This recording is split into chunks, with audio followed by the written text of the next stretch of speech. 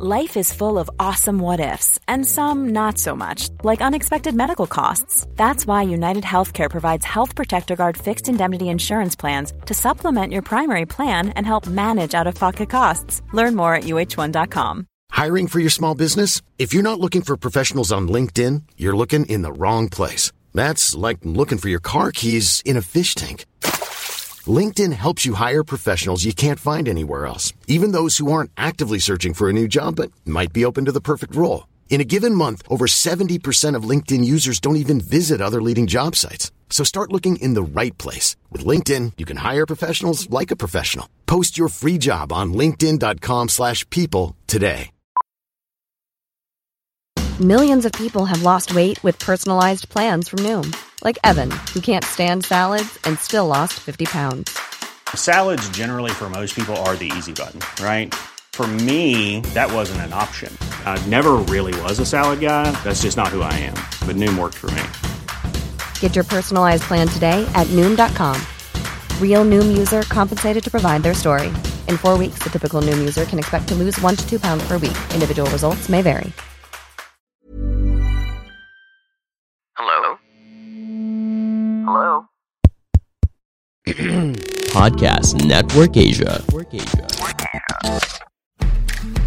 Ang ano ko talaga sa buhay is maturuan yung mga tao about cryptocurrency na hindi siya, na para siya sa lahat. Hindi siya para sa mayaman lang, para siya sa lahat. And yun talaga yung silbi niya sa ano no, yung, ang silbi ng cryptocurrency sa buhay, maging parang currency ng lahat ng tao.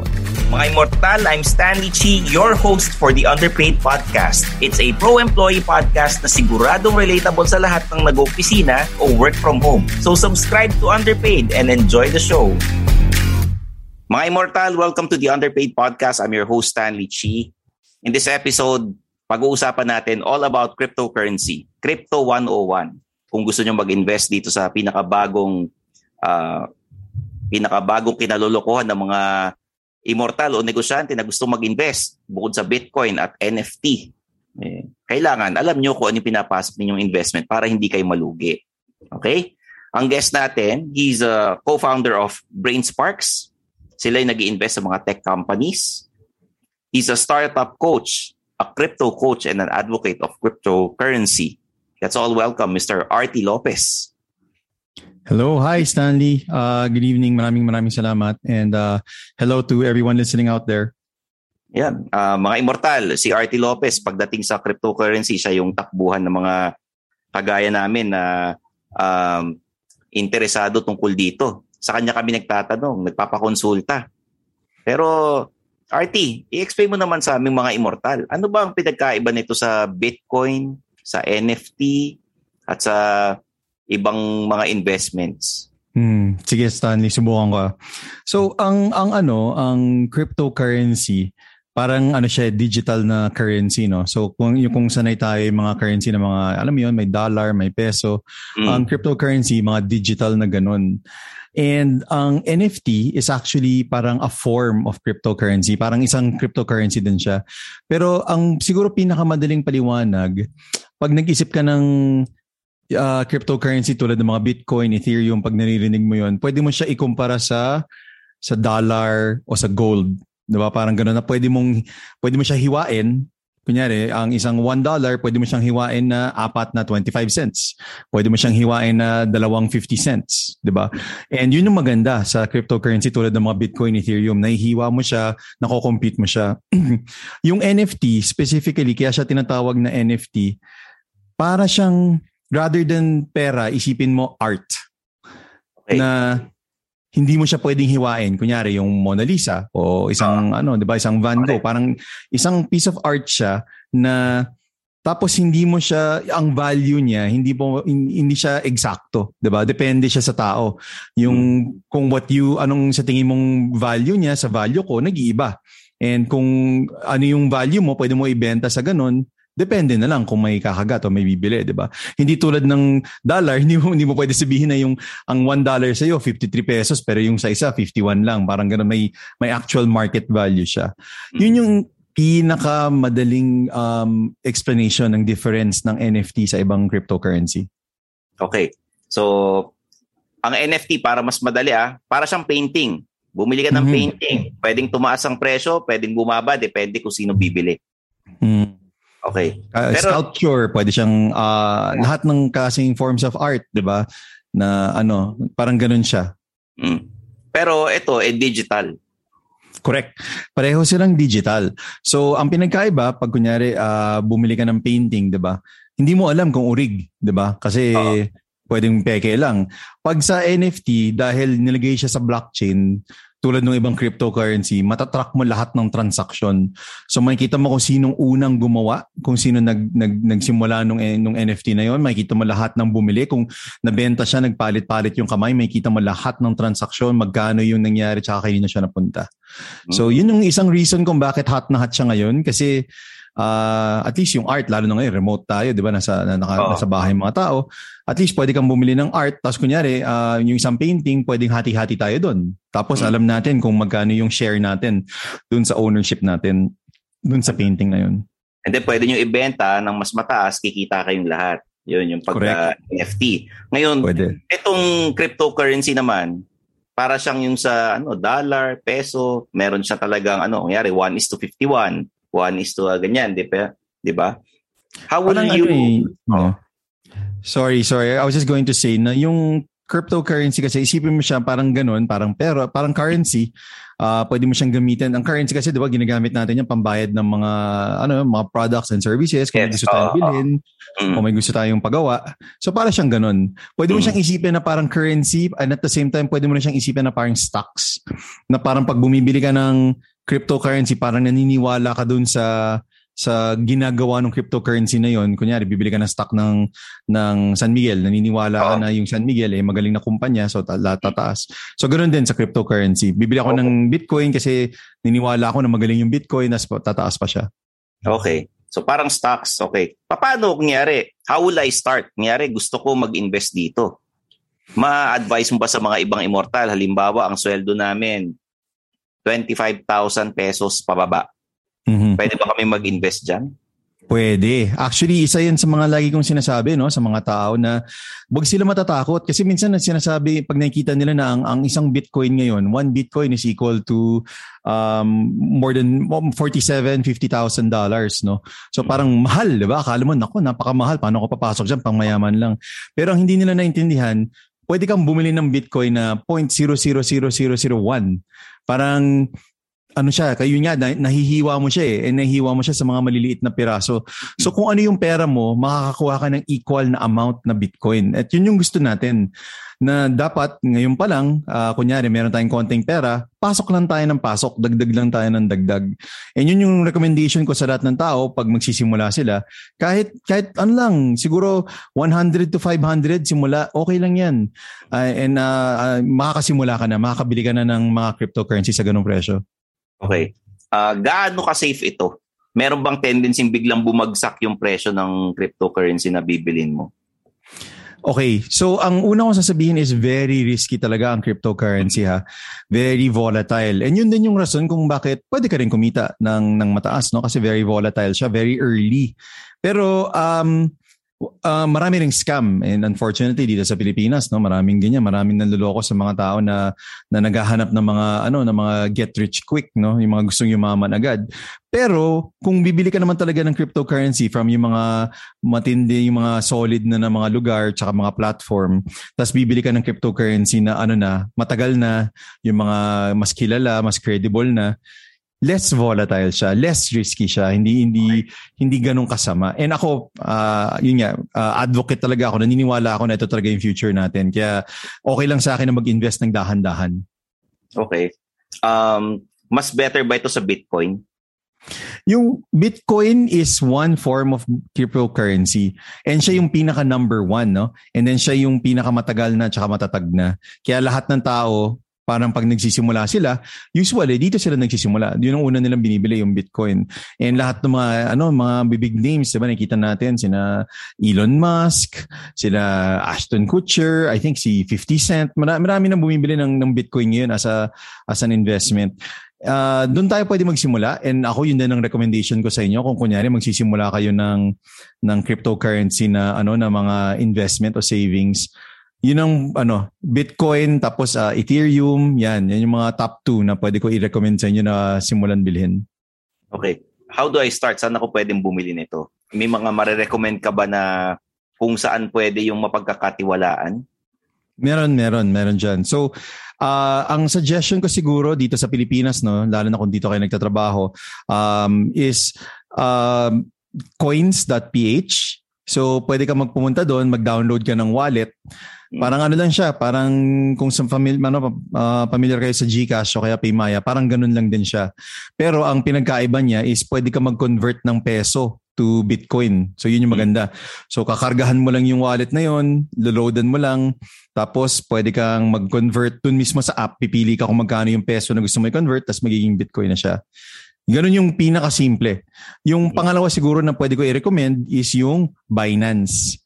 So pwede ka pumunta sa Binance.com, yun yung isang matindi rin na na platform.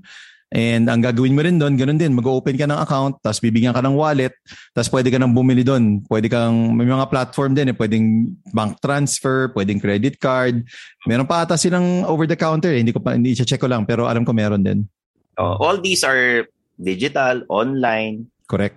For a tito or a tita na medyo conservative na investor, niisip na syempre, paano ko magtitiwala na talagang napunta ron yung pera ko at hindi ako niloloko? Ano yung mga telltale signs na dapat nilang iwasan? Okay, usually yung mga hindi lahat pero usually yung mga scam kasi ang ginagawa lang nila is humihingi lang sila ng pera. So kunyari, bigyan mo ako ng 20,000, tapos palalaguin ko yan, bigyan kita ng 40% araw-araw. First of all, yan una, cash ang hinihingi. Pangalawa, yung nag-guarantee ng income. Sa investments, tsaka sa crypto, walang guarantee.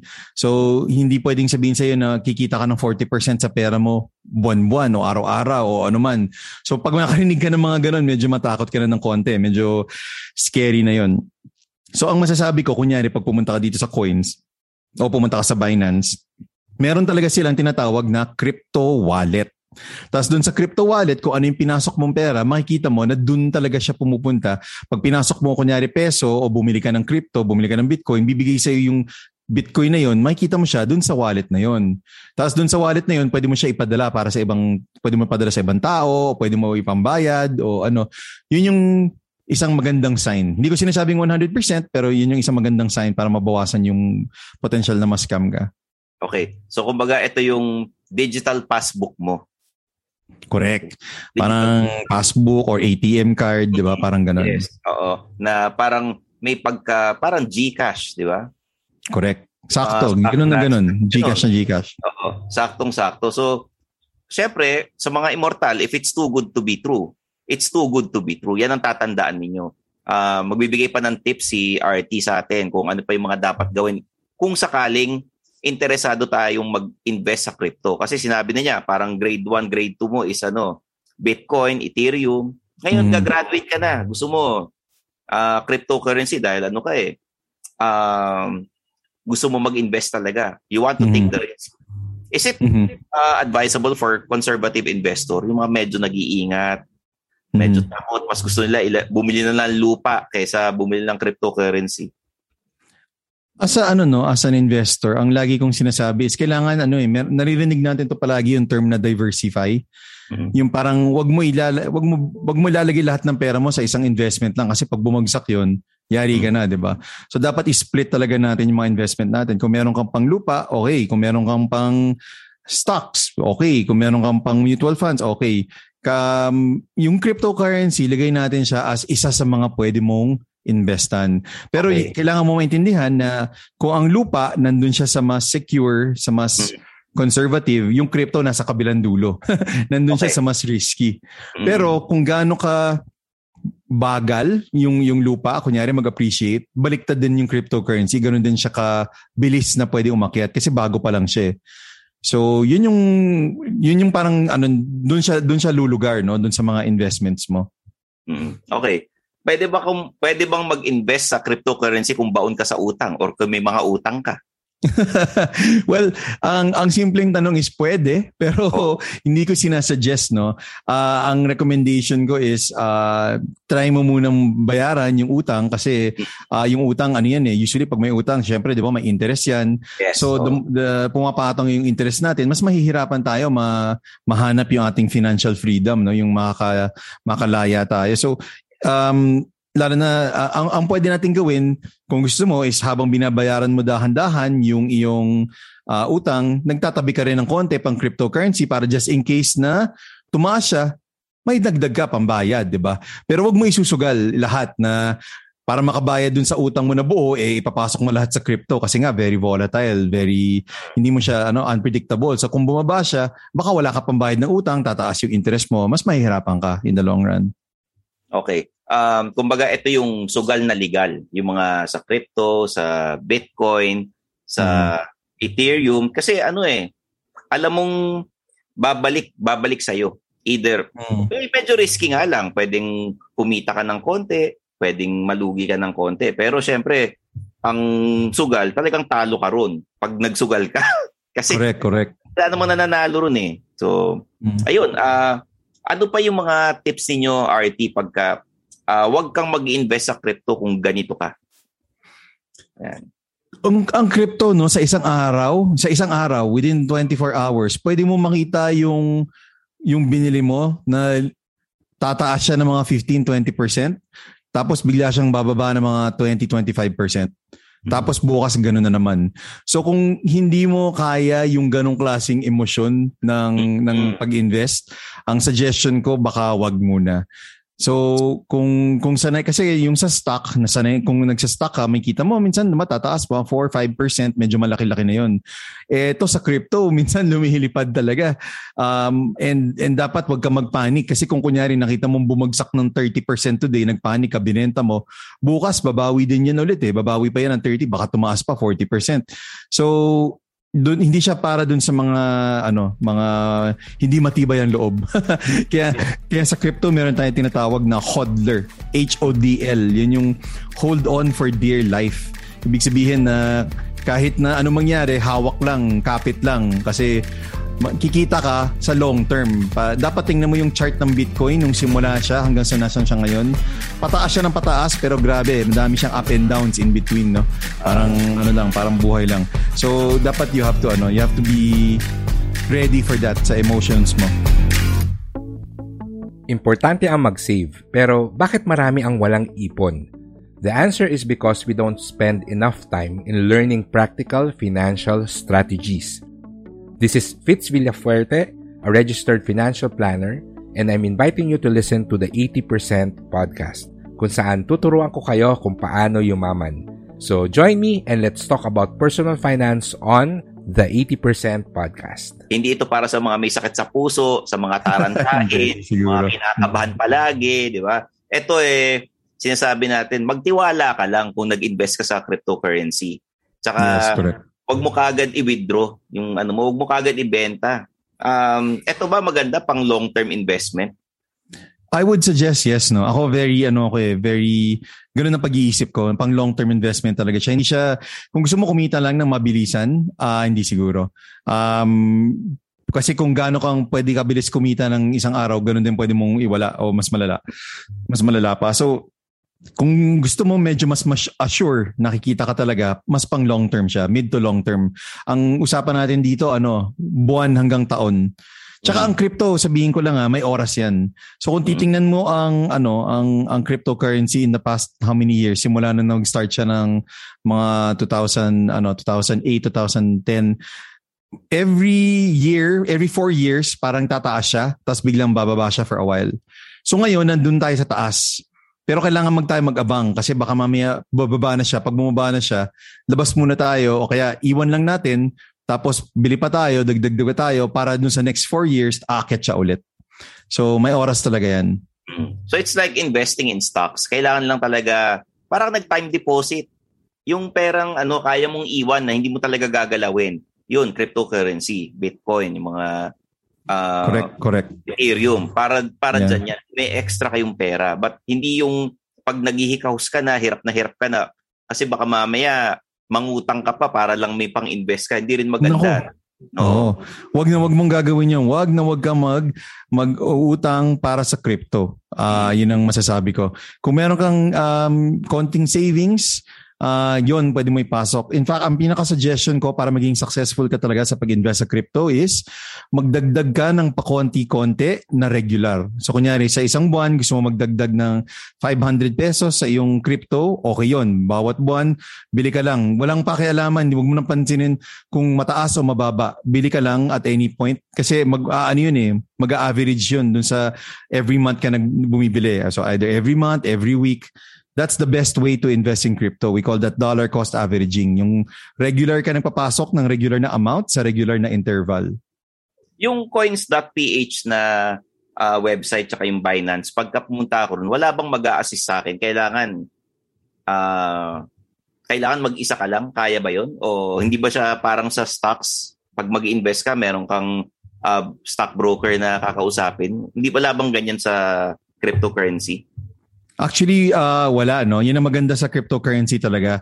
And isa yun sa mga silbi talaga ng technology na yan para hindi na natin kakailanganin yung mga bangko, hindi na natin kakailanganin yung mga broker, pwede natin i-manage yung sarili nating pera. So yung mga ganyan, yung Coins.ph at Binance, talagang napaka-useful niya. Ang dami siyang mga tips, marami siyang mga guide, instructions para magawa natin yung gusto natin gawin ng mabilis at madali lang. So, check nyo lang YouTube channel. Yung YouTube channel na maraming mga videos on mga guides kung paano gamitin. Okay. RT, ang dami nating natutunan dito sa episode na to, sa interview na to. Ano ba yung pwede nating i-share sa mga immortal? If they want to venture into cryptocurrency, sabi mo kanina, even if you have a 9-to-5 job, pwede kang mag-invest dito. May mga stories ka ba na pwedeng i-share din na eto, nag-invest ng 5,000, ang kinita niya ganito? Marami, no? Kung titingnan mo yung mga nag-invest nung simulang-simula pa lang nung nagsisimula yung crypto. Ako, nung nagsimula ako, ang presyo ng cryptocurrency was only mga $1,000. Can you imagine? Tapos ngayon, nasa $50,000 na siya. So, sayang, no? Sana pala dinamihan ko na. Pero, hindi ko ginawa yon. So, nagsisisi ako. So, ngayon, kaya ako sinasabi sa inyo, para hindi kayo magsisi. Ang suggestion ko, huwag kayo matakot. Madami natatakot sa crypto kasi ang dami na naririnig na malalaking number. Hindi ganon. Pwede ka magpasok ng maliit lang na pera. Yun nga sabi ko, 100 to 500. Pwede ka na magsimula. And mas maganda na magsimula ka na maaga. Kung may nagtatanong sa akin kung ano yung mga regrets ko pagdating sa cryptocurrency is, yun nga, hindi ako nag-start ng mas maaga. Hindi ako nagdagdag ng mas maaga. So hopefully, dahil nakausap ko kayo, hindi na kayo matatakot. And magsisimula rin kayo na maaga. And pagka sa ganitong investment, talagang sumusugal ka at kailangan maging pasensyoso ka. As a crypto coach, paano ka ina-approach ng mga tao? Kunyari, sir, gusto namin magpa-mentor sa inyo, namong problema kami sa cryptocurrency na in-invest namin, hindi namin alam gagawin. Ano yun? Sinisingil mo sila, may mga fee na ganyan. May consultant, parang sa doktor. Actually, ngayon, hindi ko talaga ginagawa yon kasi usually mga tinatanong sa akin kung saan dapat mag-invest, kung saan okay ba tong cryptocurrency na to. And ako ayoko yung nagbibigay ng ganong klaseng advice. Ang binibigay ko ng klaseng advice is paano matuto para ikaw mismo malaman mo kung saan ka mag-i-invest, kung anong papasukan mo ng pera. So ang ginagawa ko is nakikipag-usap ako dito sa mga different mga channels, like kunyari dito sa show ninyo sa Underpaid or sa ibang mga webinar para maturuan ko yung mga ibang tao. Pero nagtatayo din ako ng mga communities para pwede tumulong yung mga tao. So meron akong Discord community, tsaka meron akong Twitter na specifically for crypto na kakasimula ko lang. And hopefully doon ako makabigay ng iba pang tips and advice para sa mga tao. Ito yung support group na, magkano na in-invest nyo? Ito yung mga magsasabi na mag-invest na kayo, dali, tumataas ang presyo or parang may kausap ka rin na it's a community about cryptocurrency in the Philippines, no? Actually, I'm also part of the Cryptocurrency Philippines group sa Facebook. So pwede rin kayo pumunta doon. Marami ring mga discussion doon. Pwede kayong mag-join, tapos pwede ka matuto, makinig doon sa mga ibang mga nandun din. Pero just like any community, mag-ingat lang din kayo kasi unfortunately, alam mo yun, minsan may mga nakakalusot na mga na scammer o kaya mga nanggugulo. So sinusubukan naman namin linisin yon on a daily basis, pero hirap lang madami na kasi. But yeah, we could help you there definitely. Me and a few other people na mga tumutulong sa mga tao para matuto sa crypto. Meron kayong mga parang Justice League kayo na nagtuturo mga speaker na tungkol sa cryptocurrency. Kanya-kanyang specialty, kanya-kanyang expertise. Tsaka talaga sadya namin, gusto talaga namin, ang number one na gusto namin mangyari talaga is hindi maloko ang mga tao. So, para to do that, inaalis namin yung mga manloloko and at the same time, tinuturuan namin yung mga tao para hindi sila maloko. Okay. Sa mga schools, nagtuturo ba kayo sa mga students na, bata pa lang mag-invest na kayo sa cryptocurrency? Pwede ba yun? Yan, may inipon na allowance na umabot ng 30,000 and they invest it in cryptocurrency as young as siguro 19, 20. Kasi may mga ibang nag-invest na sa stocks ngayon pa lang Actually, pwede talaga. In fact, ang daming ang kwento ngayon ng mga, alam mo yun, mga 14 to 17-year-olds na nag-invest sa Ethereum ng maaga. Tapos ngayon, talagang meron na silang meron na silang pang buong buhay nila. Meron na silang pondo. May recently may nabasa ako na 14-year-old na gumawa ng NFT na nag-click. Tapos kumita siya ng mga $400,000 ata in just 2 hours.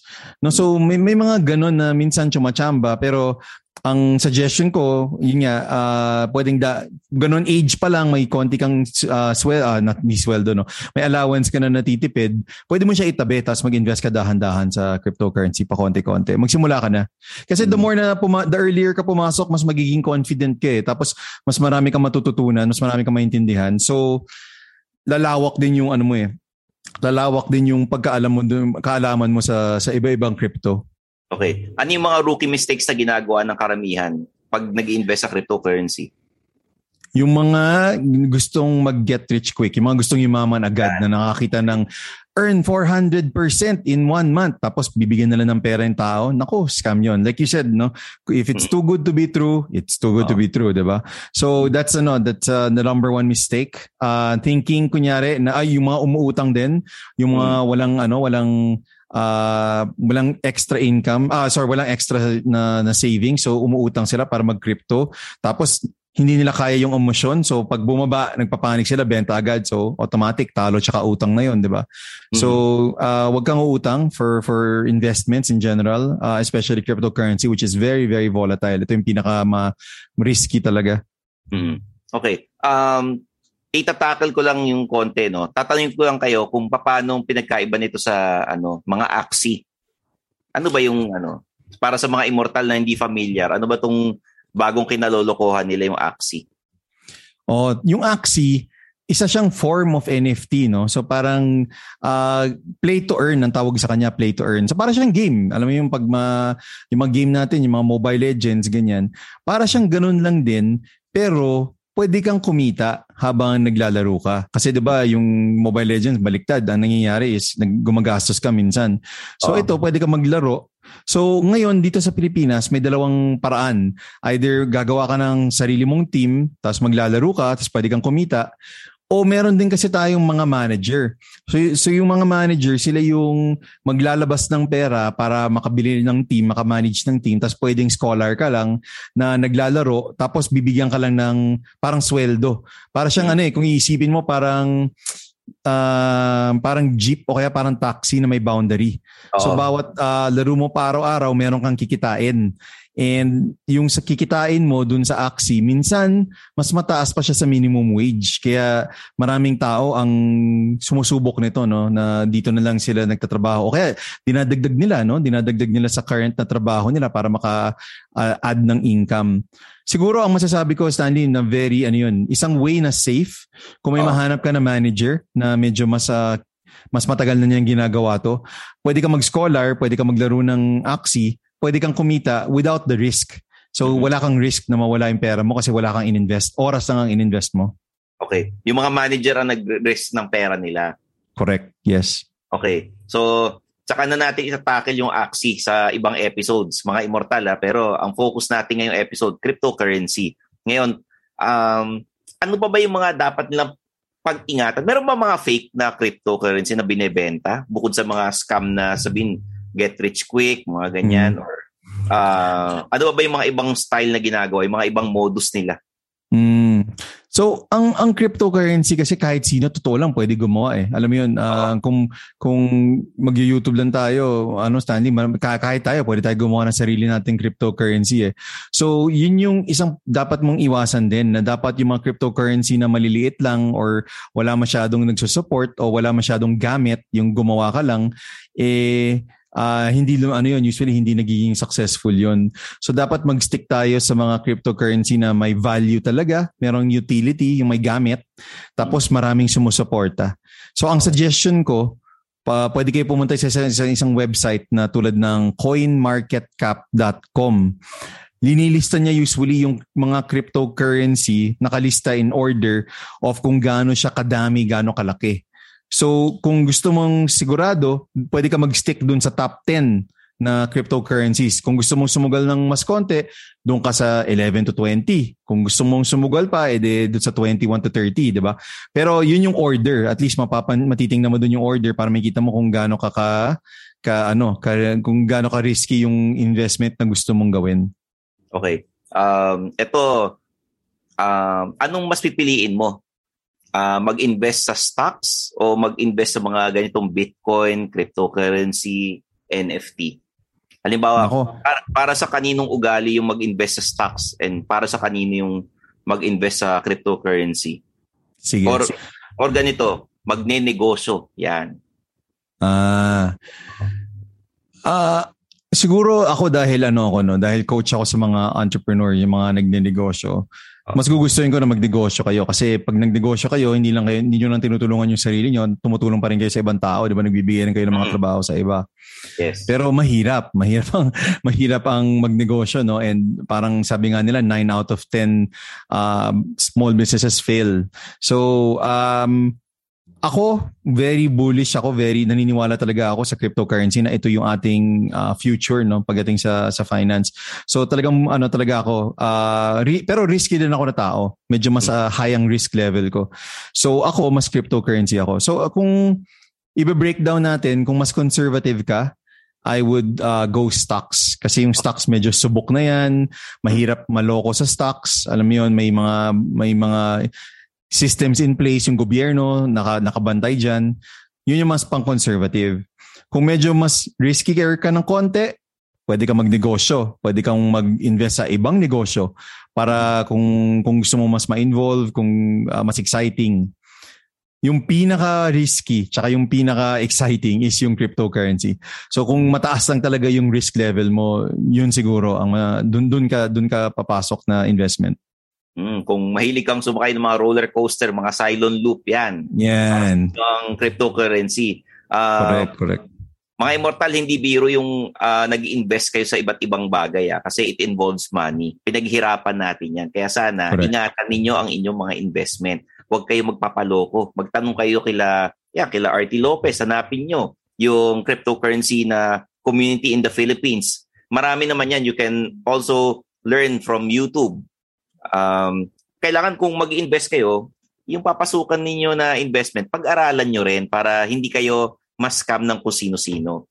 RT, marami salamat sa time ninyo dahil ang dami nating natutunan and at the same time, na-encourage yung mga tao na mag-invest. Hindi lang basta yung isipin nila, naku, may 9 to 5 job ako, wala rin akong time kasi I need to have time for my family, for myself, may mga side hustle pa. At least ito, pwede mong masabing passive income. Yes. And maraming salamat din, no, Stanley, for inviting me ngayon, no. And kasi yun nga gusto kong, ang ko talaga sa buhay is maturuan yung mga tao about cryptocurrency na na para siya sa lahat. Hindi siya para sa mayaman lang, para siya sa lahat. And yun talaga yung silbi niya sa ang silbi ng cryptocurrency sa buhay, maging parang currency ng lahat ng tao. And kahit konti lang ang iyong pera, ngayon, mag-invest ka na ngayon, parang yun nga, lumago ang iyong investment and sana dumami at sana maging successful ka dun sa iyong cryptocurrency na investment. Okay, huling tanong ngayong episode. Is it advisable to invest ngayong panahon ng pandemya? Yes, actually ang number one rule sa investment, 'di ba? Buy when it's low. So ngayon na medyo mababa ang hindi crypto pero in general lahat ng investment na natin ngayon medyo mababa. Now would be the best time to buy talaga. And I would say the same thing about cryptocurrency. Okay, ayan mga immortal, kita nyo na. Now is the best time to invest. Kung may extra kayong pera, imbis na bilhin nyo na kung ano-ano, i-invest nyo na sa either cryptocurrency, sa stocks, sa Bitcoin, or kung talagang risk taker kayo, magtayo kayo ng sariling negosyo. At least, di ba? Umiikot yung pera ninyo, you're doing something na productive at natutulungan nyo na yung sarili nyo at ang ibang tao. Okay. Artista ka namin pwedeng mahagilap if you want to follow you. Kung meron kayong mga iba't ibang speaking engagement or shows, paano namin kayo pwedeng Well, meron akong mga ginawang links, no? So pwede niyo ko i-follow sa Twitter na lang siguro, tapos dun sa Twitter mabibigyan ko na kayo ng access dun sa ibang mga events o sa ibang activities or webinars na ginagawa namin. So you can go to my Twitter. It's at RT_coach, ARTIE_coach. Tas doon pwede na ako mag-share ng iba. If you want to see my other nandun naman yung ibang mga links ko, so okay lang din. Ayun. Marami ng taong nag-i-invest sa cryptocurrency, kaya mga immortal, ano pa hinihintay ninyo? Eto, sabi ni RT Lopez na it's risky. Nagpa-fluctuate yung investment, lumalaki pera ninyo, lumiliit, pero at least umiikot ang pera ninyo. At hindi nyo pinangsusugal. Ito yung sugal na legal. Ika nga natin, di ba? Gusto mo, magnegosyo ka. Marami kang choices. Pero mga immortal, sana ipunin ninyo yung pera ninyo at pag-aralan ang lahat ng investments na papasukin. Okay? The Underpaid Podcast is produced by Podcast Network Asia. We have episodes every Mondays and Thursdays. Syempre, available at Spotify and Apple Podcasts. Please follow us in our social media accounts, Facebook, Twitter, Instagram, sa TikTok, sa YouTube. Yun, ako at Stanley Chi at The Underpaid Podcast. Okay? Kaya mag-subscribe na kayo. At salamat sa mga sumusuporta sa Underpaid Podcast kasi consistent tayo as one of the top 2 business podcasts in the Philippines. So, maraming salamat. RT, maraming salamat sa iyo.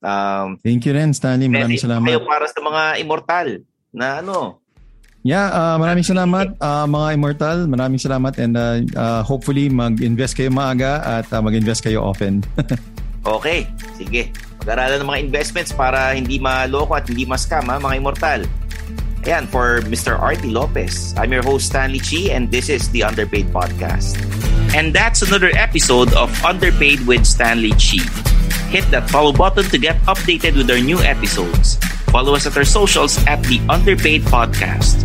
Kita-kits, mga immortal. The views and opinions expressed by the podcast creators, hosts, and guests do not necessarily reflect the official policy and position of Podcast Network Asia, the hosts of the program, or other programs of the network. Any content provided by the people on the podcast are of their own opinion and are not intended to malign any religion, ethnic group, club, organization, company, individual, or anyone or anything.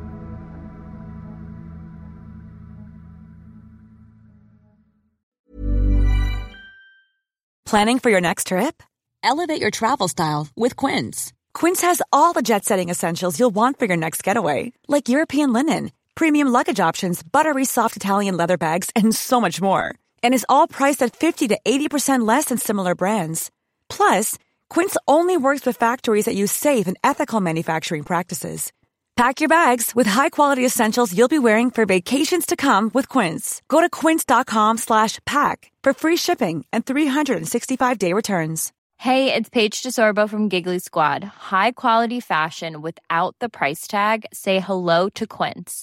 I'm snagging high-end essentials like cozy cashmere sweaters, sleek leather jackets, fine jewelry, and so much more. With Quince being 50 to 80% less than similar brands. And they partner with factories that prioritize safe, ethical, and responsible manufacturing. I love that. Luxury quality within reach. Go to quince.com/style to get free shipping and 365-day returns on your next order. Quince.com/style.